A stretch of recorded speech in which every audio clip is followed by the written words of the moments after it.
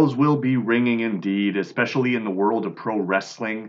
I start with some happy news though, and I want to send my congratulations out to Ty Mello and Sammy Guevara, as well as Alexa Bliss and Ryan Cabrera, as both couples welcomed new additions to their family tree this week.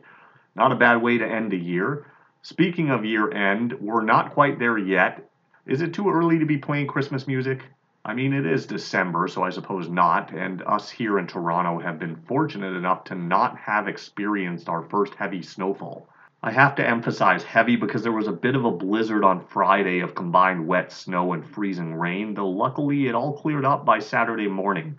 Lucky for me because I still haven't put my winter tires on yet. And of course, with the holiday season around the corner, it brings up the age-old question about Die Hard being a Christmas movie. You can debate amongst yourselves for the time being, but for now I wanted to announce this year's holiday schedule. Some of you may have noticed that I've already started putting up the best of polls in the group, which will continue for the next couple of weeks, and then it's on to my holiday episodes. First, the week prior to Christmas, I will turn back the clock. No, it isn't daylight savings again, but I will be reflecting on some of the biggest moments of 2023. And then it's the big one. My annual Crystal Ball Drop episode will be available the week between Christmas and New Year's, where I will put on my Nostradamus hat and predict what I see happening in 2024. And this year, I won't be alone. There may be some surprise guests for your listening pleasure, so stay tuned. It's been a pretty big week in wrestling. For starters, Impact had, well, I really don't know what that was supposed to be this week, but it was basically the same product set in some kind of alternate universe where Impact talent basically portrayed 80s style cartoony characters, and I did not enjoy this in the least. I've been a huge proponent of Impact Wrestling in recent years, but this just didn't make it for me, especially after a couple of great weeks of programming following Bound for Glory. But I feel this will be the case until the official name change, or at least until the new year, as they seem to be in a bit of a holding pattern for now. And then apparently the Devil is All Elite.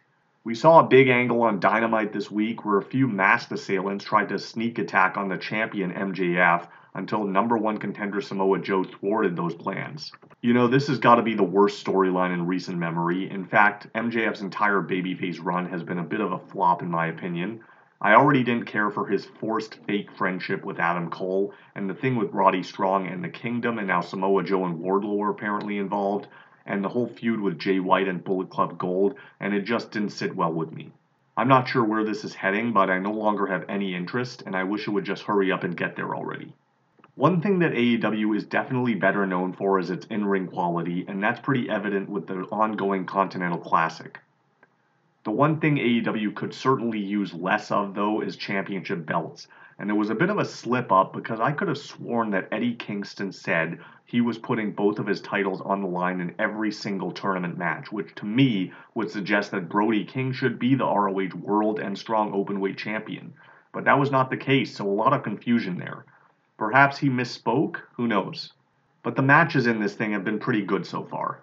The other great thing in AEW is the character work of both Christian Cage and Toni Storm. They are two weekly highlights for myself personally. I just feel it a bit premature to have Christian Cage versus Adam Copeland one-on-one match on free TV instead of saving it for pay-per-view, especially with one only a few weeks away, but that's Tony's MO for you. It does seem like a rather desperate attempt to boost ratings, so we'll see what happens there. Swerve Strickland is another guy who's really been coming into his own lately and developing a pretty solid character. The company also really seems to be behind him, which is a good thing, as he could be the AEW's first African-American world champion, which would be a huge deal. He's great on the mic and in the ring and has a strong character. It's really a no-brainer. He's already on the leaderboard in the tournament with 6 points as of this week, so hopefully he keeps that momentum going. Over on the NXT side, they have a PLE happening next weekend as well, and less enthused I could not be. As I'm writing this, it completely slipped my mind what the main event even was, and I remembered that it's probably because Baron Corbin is on the challenger side. Ilya Dragunov is on my short list for Wrestler of the Year, but he's got his work cut out for him in this one. We also have the men's and women's Iron Survivor Challenge matches. I already lost interest in the women's match after Lash Legend qualified, but speaking of the NXT women, there's still a lot of work that needs to be done. I love Roxy, but that poor girl can't cut a promo to save her life, which she proved this past week.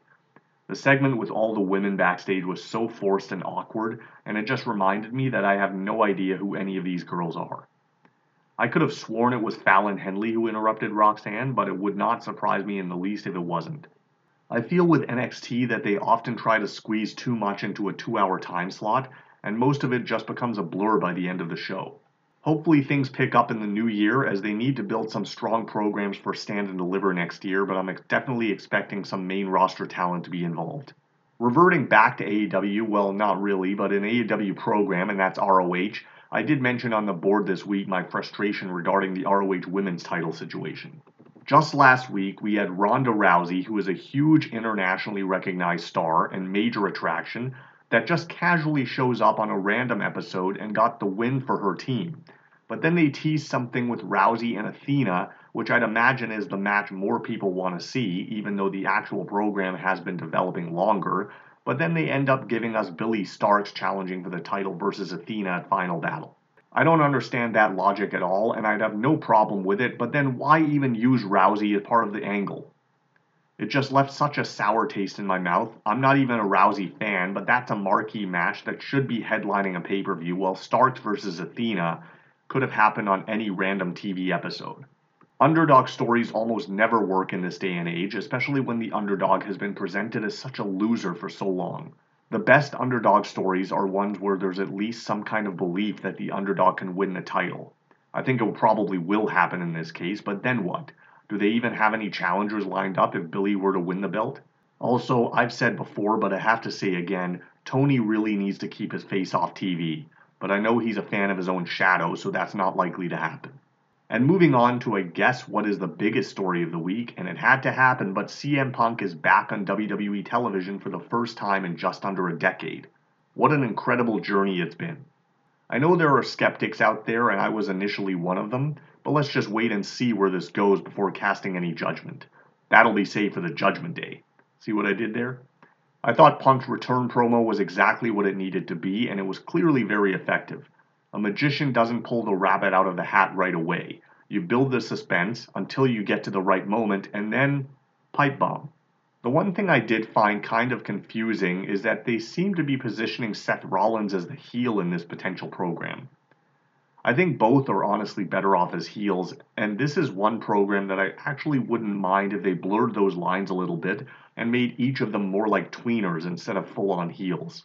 It would be a similar dynamic to Mayweather versus McGregor. We also saw some other returns to WWE TV this week with both R-Truth and Randy Orton, both of whom seem to have picked up right from where they left off.